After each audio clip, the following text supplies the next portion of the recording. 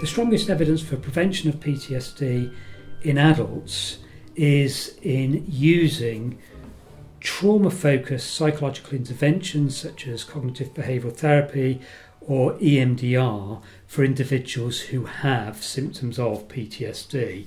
But the evidence isn't very strong, so there is no strong recommendation in that group. Okay, and how about treating people presenting with PTSD? Where's the strongest evidence there?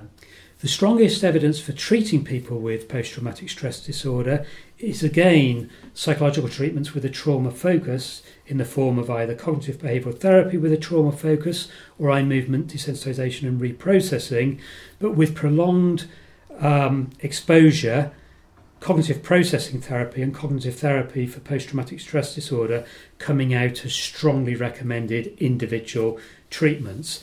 There are also a variety of other treatments, including guided self-help, where there is standard level evidence, which is very important, so we're able to give more choice now to individuals than we used to be able to.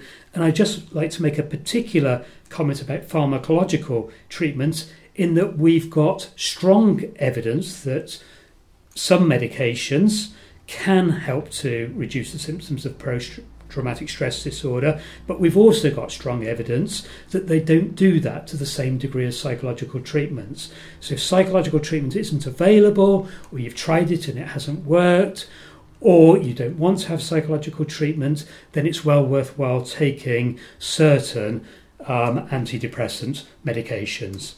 Okay, and what do we do currently that we don't have strong evidence for? That's kind of quite a big issue in mental health, isn't it? There's a lot of stuff we do that there's no evidence for.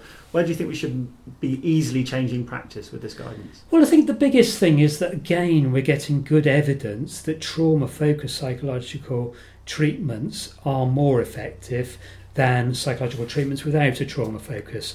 So I think there should be a big push to trying to offer as many people as possible who are stable enough and want to engage in a trauma-focused psychological therapy before, receiving a non-trauma focused psychological therapy.